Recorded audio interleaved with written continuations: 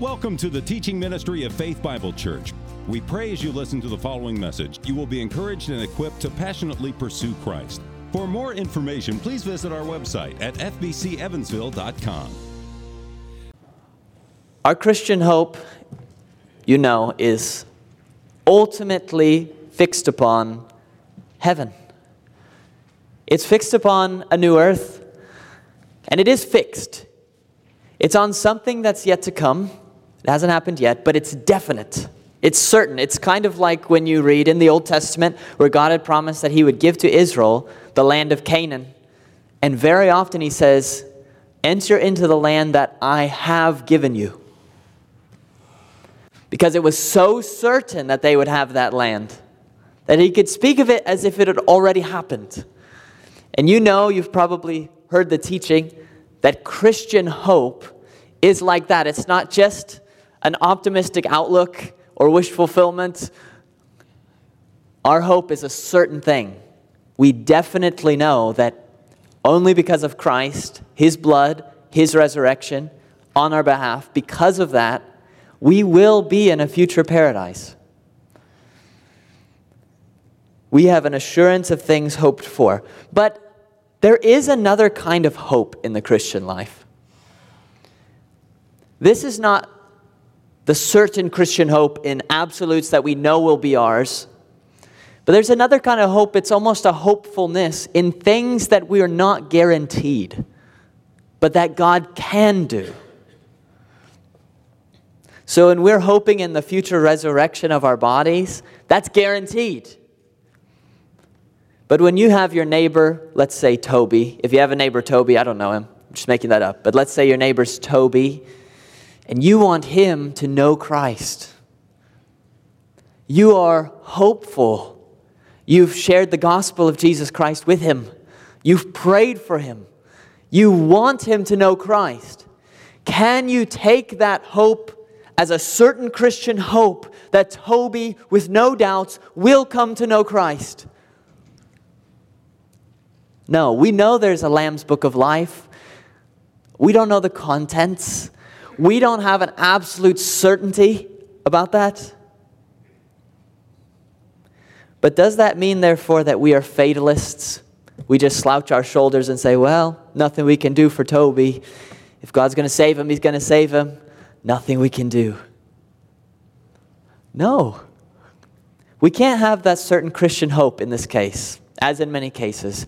But we have a definite hopefulness about Toby, or whatever the request is that's not guaranteed you in the scriptures, about health, about whatever. We have a hopefulness. Why? Because although you're not promised that God will give you those things you're longing for, you know that the God you pray to can. He can. God in a moment can save Toby. Because there is a can, there is for us as we pray, as we hope, there is a hopefulness. It's not an impossibility. Not at all, so long as Toby lives on this earth. It is not an impossibility. What that should leave us with as Christians is, although we don't have promises of Toby's salvation or of healing or etc., we have promises that we have a God on our side who loves us, who's redeemed us by the blood of his own Son, who can do all kinds of good things in our life. And he delights to do them. That doesn't make us fatalistic. That makes us hopeful about all the things God can do. And what are all the things God can do? They're just all the things. Literally, he could do anything. Some of you right now have family estranged from you. And maybe you've given up because you've tried to reconcile, you've tried to make that work out, and it's not working out. And you've just thought, that's the end of that. Maybe, and maybe not. God, who in a moment can change hearts entirely, and you can't be reconciled with your family? Not a chance. So there is a hopefulness. Part of the love we have even for our enemies is that we're hopeful for them. As long as someone is alive, as far as we're concerned, there is hope for that person. I understand discussions about the unpardonable sin. I don't know what it is. Do you know what it is? Probably not. Not in detail. I don't know at least who's committed it. As long as a person is breathing, as long as a person is alive, I feel a hopefulness for that person. So there are times we have to do difficult things. You might have an uncle in your family heavily addicted to drugs, and you have to make those hard choices of distancing your children from that uncle. That's hard. You know, in this church at times we practice church discipline. For someone who is locked into a sin, that's hard. But that in no way negates the hopefulness that we feel. Hopefulness for that uncle. Is there hope for him? If there's a God in heaven, there's hope for him. Hopefulness when church discipline happens. Is there hope there? Of course there's hope there. That is why God is a God of all hope. So no, there are many things in life that you hope will happen, but you can't have that Christian definite hope, but you can always have a hopefulness. And that is true especially in relationships that sour. And that is what we're talking about today, because it's where our text is today. Because the Apostle Paul was no stranger to estrangement in relationships. When he first found the Galatians, studying the letter he wrote to them, when he first encountered them, came up from a place called Pamphylia into their towns and shared the gospel with them, he was very sick in body, and yet they received him, as we'll see, embraced him, loved him, he loved them. There was such an affection and a closeness in their relationship with each other. Then he leaves, and after some years, they don't like him. Because false teaching Judaizers had come in, and Paul's gospel hadn't changed, but had changed the minds of the Galatians.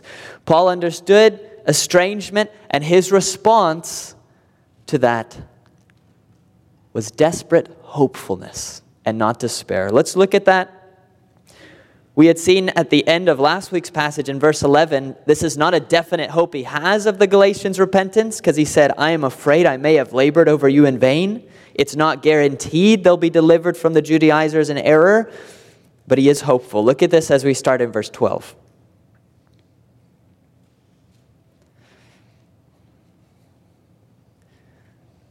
Brothers, I entreat you, become as I am, for I also have become as you are. You did me no wrong. You know it was because of a bodily ailment that I preached the gospel to you at first.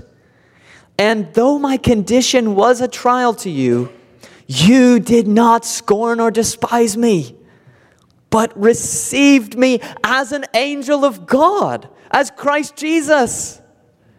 What then has become of your blessedness? For I testify to you that if possible, you would have gouged out your eyes and given them to me.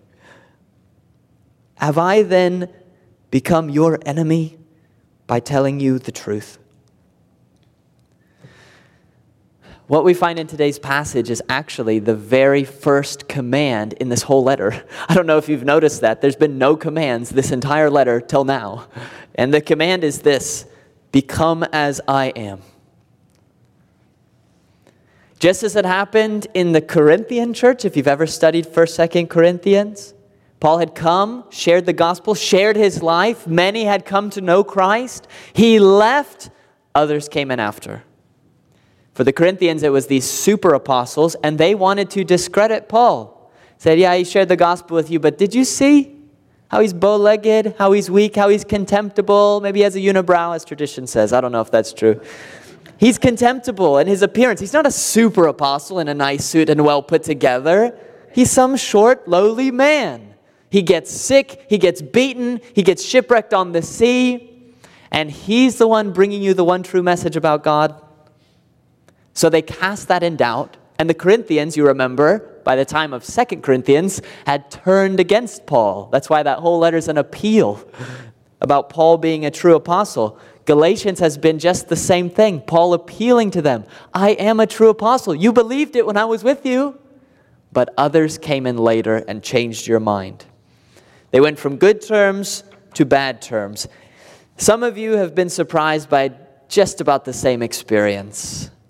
Sweetness and richness of relationship with those who love Christ or seem to love Christ, and there is a closeness, and then something happens, or maybe you don't even see each other, and something happens, and there's a souring that takes place. That's what happened to Paul. That's what you experienced too, and I think partly for that reason, that's why God's given us this text of Scripture, to help us to know how to think about that and handle those kinds of situations as we see it lived out in the Apostle Paul. So let's look at that. What I want to look at in this text, in keeping with the passage itself, is first, and this is the bulk of the passage, is the sweetness of their past relationship. And then secondly, the reason he shares that is because of the present sourness of their relationship. Sweetness in the past, sourness in the present. So let's look at the sweetness in the past. You can see it in the bulk of the passage. Just start in verse 12.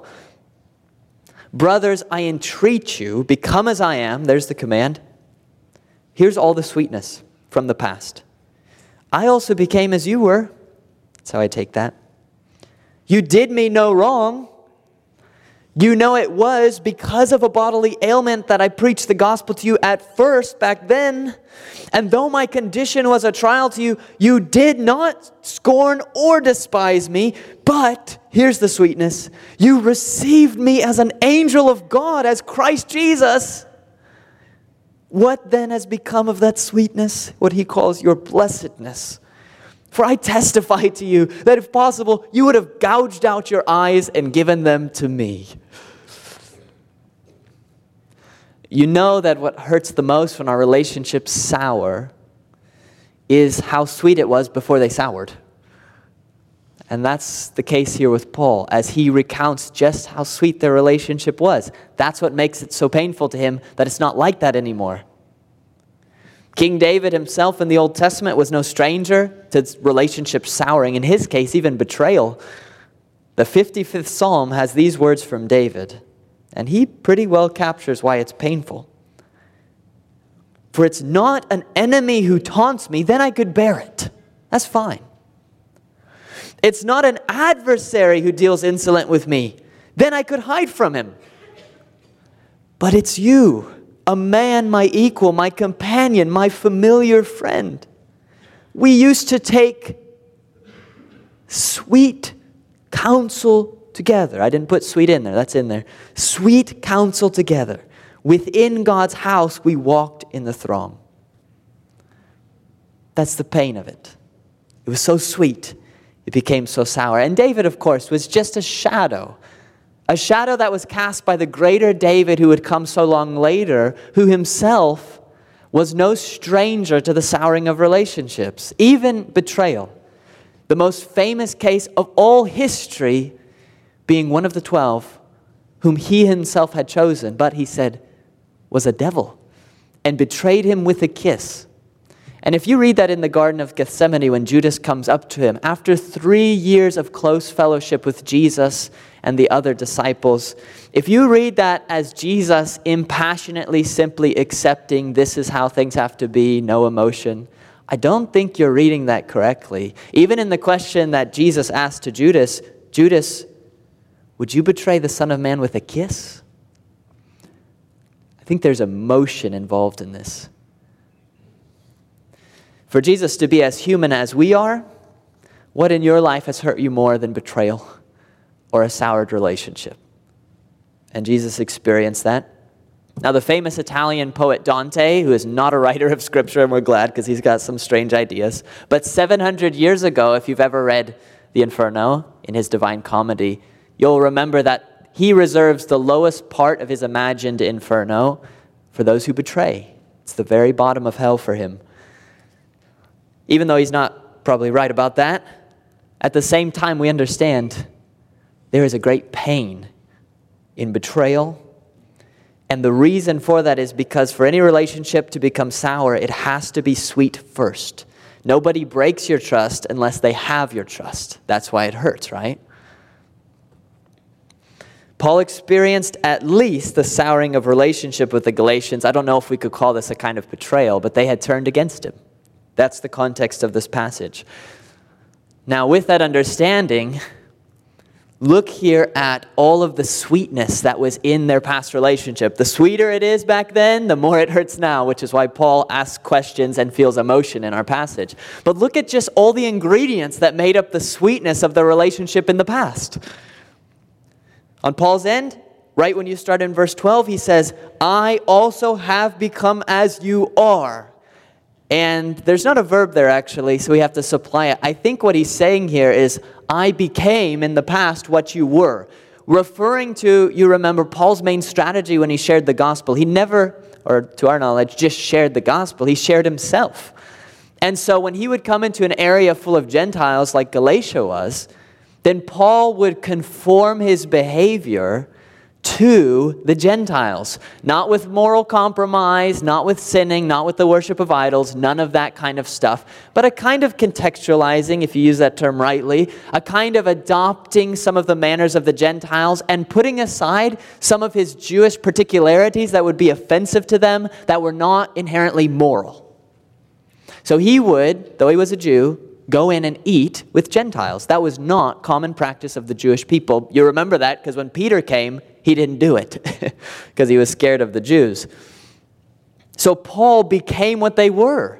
He gave them not just the gospel, he gave them himself. He gave up his default settings of what he preferred, what was natural to him, what he grew up with as a good Jew, so that he could reach into their lives, so he could enter into their lives and bring them the gospel. That was part of his affection for them. He became what they were. That's why he says, now become what I am. Believe what I believe here and share this affection that I feel. He conformed to them. This was his, I have become all things to all people, that by any means I may save some, from his letter to the Corinthians.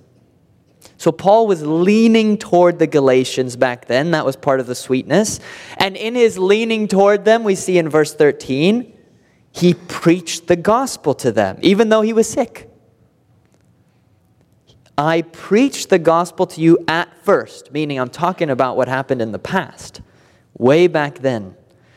They had a history, and it was a history of affection. It was a history of him loving them, becoming like them, sharing the gospel with them. And it was reciprocal. It was shared by the Galatians. The Galatians at that time also felt a deep affection for Paul. Now, Paul doesn't tell us in this passage exactly the nature of the sickness that he experienced. He just doesn't tell us. And anytime Paul doesn't tell us something, the commentators go crazy, making stuff up and throwing out guesses, which is fine. We can guess. But we're not told. What we are told in this passage is whatever the sickness was, quote, it was because of that sickness, that bodily ailment, that he preached the gospel to them. Doesn't that make you so curious what that was? Okay, I will satisfy that with just a few little guesses for you, but you have to remember they're guesses, okay? To me, the best guess about this bodily ailment was put forward by one Bible thinker who said perhaps it was malaria. Because if you remember Paul's first missionary journey, which I think is when he came to the Galatians, right before he got to what we'd consider South Galatia, he was in Pamphylia, which is just down by the coast of the Mediterranean. It's low in elevation. Places that are low near a coast tend to be swampy. Malaria is often prominent in those areas. If Paul in Pamphylia had gotten malaria, if that was his bodily ailment, this passage would make sense because he would have sought higher elevation. And wouldn't you know it, the nearest highest elevation's over there in Galatia. So he would have been escaping the malaria-infested swampiness of Pamphylia, which, by the way, is where John Mark had abandoned him. We can't make stuff up, okay? But maybe if you're seeing we're all getting malaria, maybe that's the time to quit the mission trip. So John Mark heads out. So it could have been that Paul then went up to higher elevation, which was in Galatia. That would make sense of this passage. He said that's why. So he would have arrived with malaria, getting away from the swamps of Pamphylia up to that higher elevation, and that's why he preaches the gospel to them. See, does that satisfy curiosity? Sorry, it could be, could not be, I don't know, you don't know, we don't know what it is. Another guess has been that Paul actually had an eyeball problem because, of course, in the passage itself, he said, if possible, you would have gouged out your eyeballs and given that to me. I think that's just an expression. It is true that at the end of Galatians, we'll see that Paul says, see with what large letters I'm writing to you. which some have taken to be he's writing big letters because he can't see. And that's possible. That's so possible. And maybe not, I don't know. We don't know if it is that way. It really doesn't matter if you figure it out. The point is he had a bodily ailment. And it was because of that bodily ailment. If it was the eyes, probably he was going to pass through Galatia. But if you can't see, you can't travel. So you just stay put. You preach the gospel. Whatever the sickness might have been, it's clear that. It could have been as well, what he's talking about in 2 Corinthians 12 is thorn in the flesh. Could have been this bodily ailment. And he was persecuted so viciously, it could have been any bodily problem. He probably had a lot of them, given how badly he'd been treated physically. The point of our text, though, is not really about the sickness. The point is that the Galatians at that time had a lot of reason to not feel affection for Paul because of his sickness. There are at least two reasons for this. One is, in the ancient world, still today a little bit, but in the ancient world especially, when somebody was afflicted physically, the default thought was judgment by God or the gods. We saw this even in Jesus' own followers, the disciples, when they come across that blind man in John chapter 9, and they ask Jesus, Rabbi, who sinned, this man or his parents, that he was born blind? It's not even a question of did someone sin, it's just who did it. Because that was the default. Jesus said, you're wrong. But that was the way they thought in the ancient world. That was true not just of the Jewish people, that was true of Gentiles. When Paul was bitten by a snake around Gentiles, they said, oh, justice found him, meaning the gods pursued him. This man must be a murderer. So Paul shows up to preach a life-changing message, supposedly from God Almighty above, and he's sick with malaria, eye problem, or something else. This would give them a reason to despise his message. There would be another reason to despise his message, though, because he was sick. Being sick, he would be a burden to them, probably a financial burden to them. You might remember that Paul, when he traveled and shared the gospel, was bivocational, meaning he was sharing the gospel and he was working. His profession was a tent maker. So he would travel, make tents, sell them, and that's how he supported his ministry, along with donations, but he depended often on his own work. Why did he do that? Here's 1 Thessalonians 2:9 to explain. He says, you remember, Thessalonians, our labor and toil, we worked night and day making those tents, that we might not be a burden to any of you while we proclaim to you the gospel of God. Paul worked with his hands so he wouldn't be a financial burden on the people he shared the gospel with. But what happens when you can't work with your hands? Because you can't see or you have malaria. Then you become a burden. That's Paul's word. Then he feels like he is a burden to them, to the Galatians. That's why he would have expected them to reject him. Say, we got enough to pay for. This random preacher coming through, now we got to support him.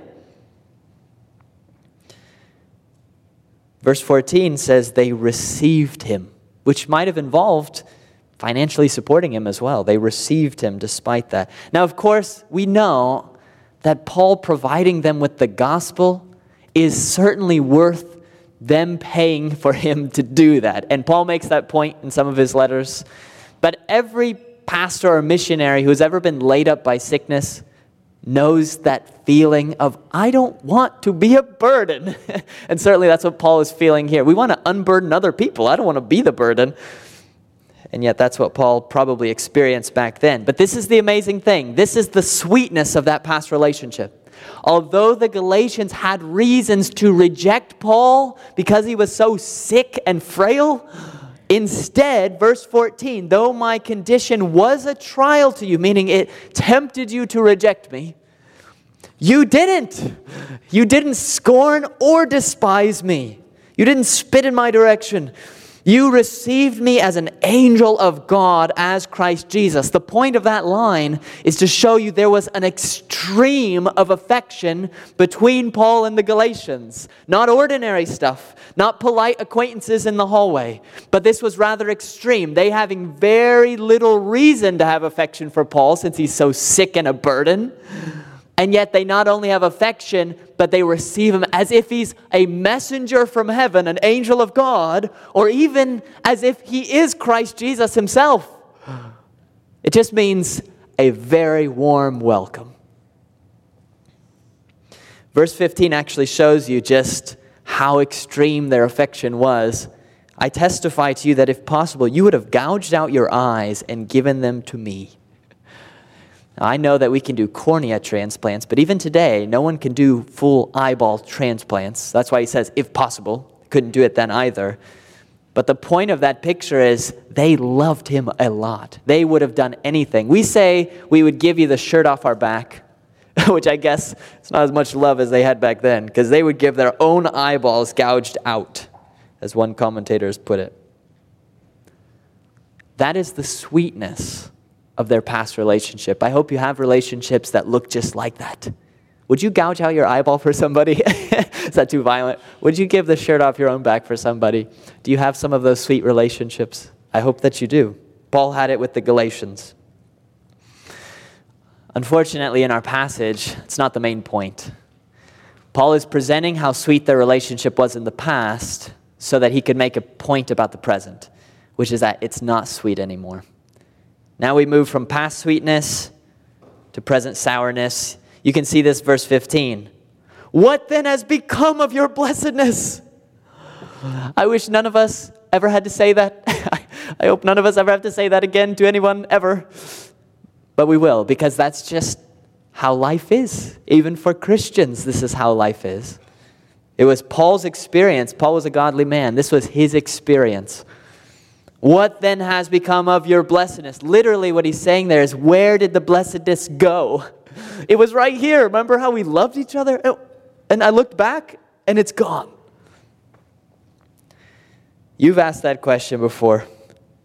Now, as we talk about this, the present sourness, I do want to give a little caveat because we should never forget, even as we talk about how some relationships do sour in this life for a variety of reasons, we should never forget that many and probably most of your close relationships don't sour.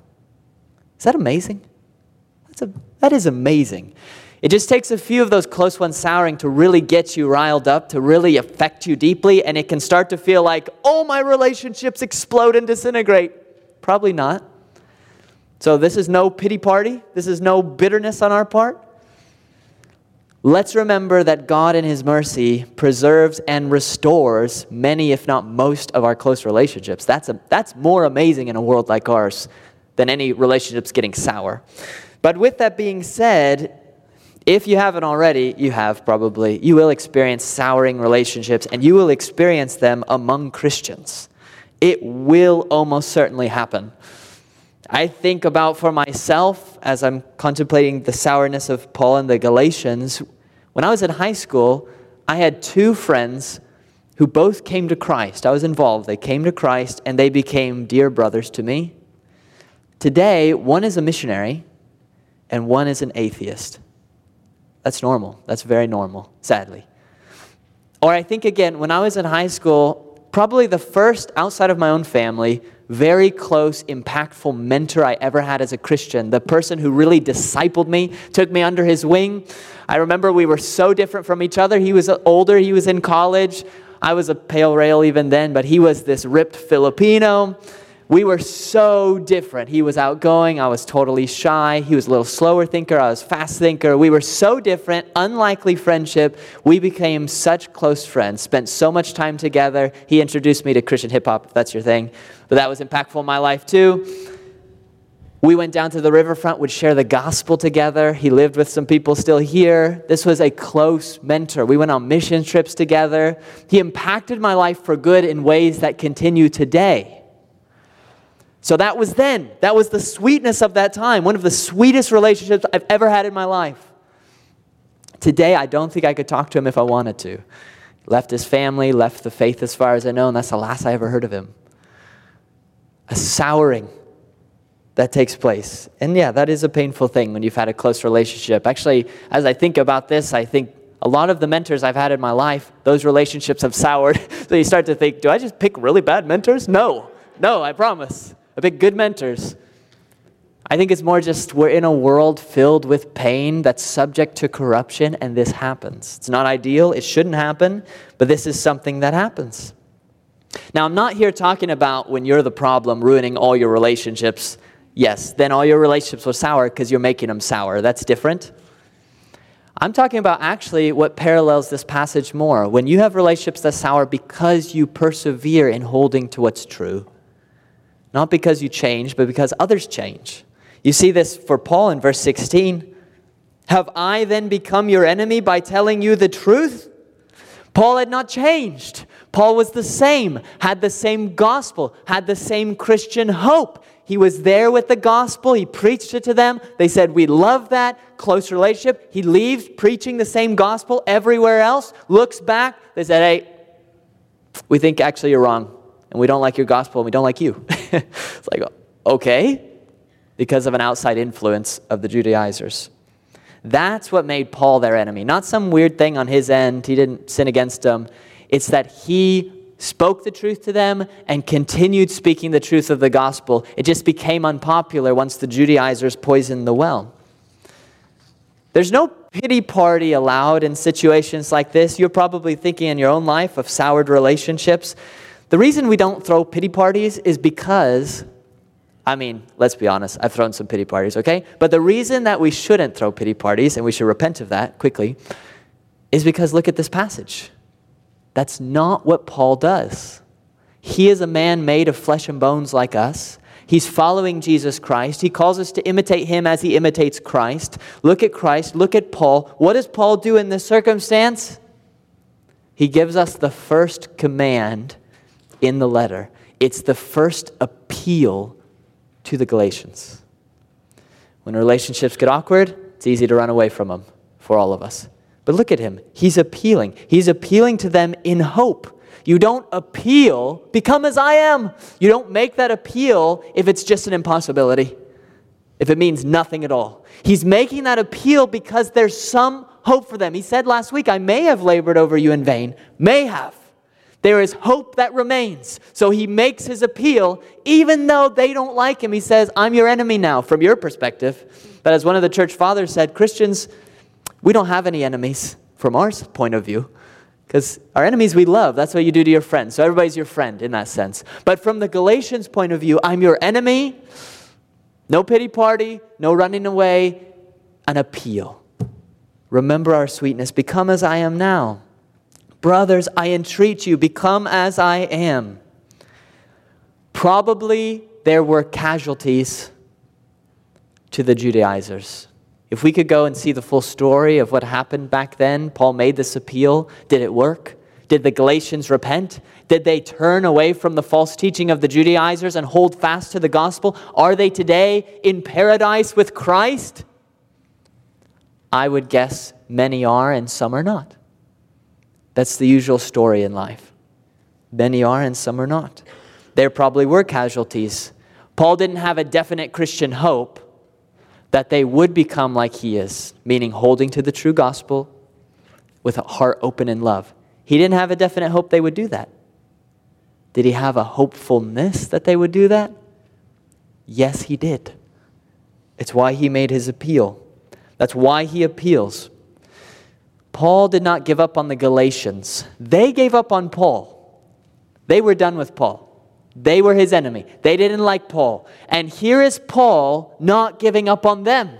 And the reason that Paul doesn't give up on them, though they're his enemies in some sense, is because he has a hopefulness about what God can do in them at any moment. Paul was the man on the Damascus road intending to put Christians to death. And in the course of a few days, really just a flash of a light out of the sky, his life is turned 180. He knows what it means to see someone in a situation that seems impossible, could never change their mind. If you have family estranged from you, if you have friends, coworkers, bosses, and you think it's impossible, you don't know the person, it could never change. You know who else could never change? Paul could never change. And Paul changed so much that he wrote much of the New Testament. And he carries that around with him. So when he's thinking of the Galatians, yes, they're in a bad place. Their relationship is soured. But there is a hopefulness enough to not give up on them, but to appeal to them, to hope for them. You know John Mark, we said, left in Pamphylia, maybe because of malaria. You know what Paul says about him later? Get Mark and bring him with you, for he's very useful for ministry. that relationship changed. Sour can go back to sweet, even when it seems impossible because of God's power. Blessedness, your blessedness, it can go away in a relationship so far you can't see a shadow of it, and then it can come back. You believe that? It can come back. You say, I could never make that come back. Of course, God can make that come back. So may God help us to continue holding the truth that Paul holds, and with it to take up Paul's hopefulness. So long as there's a God in heaven, so long as the people we're hoping for are alive and breathing, the blessedness can come back.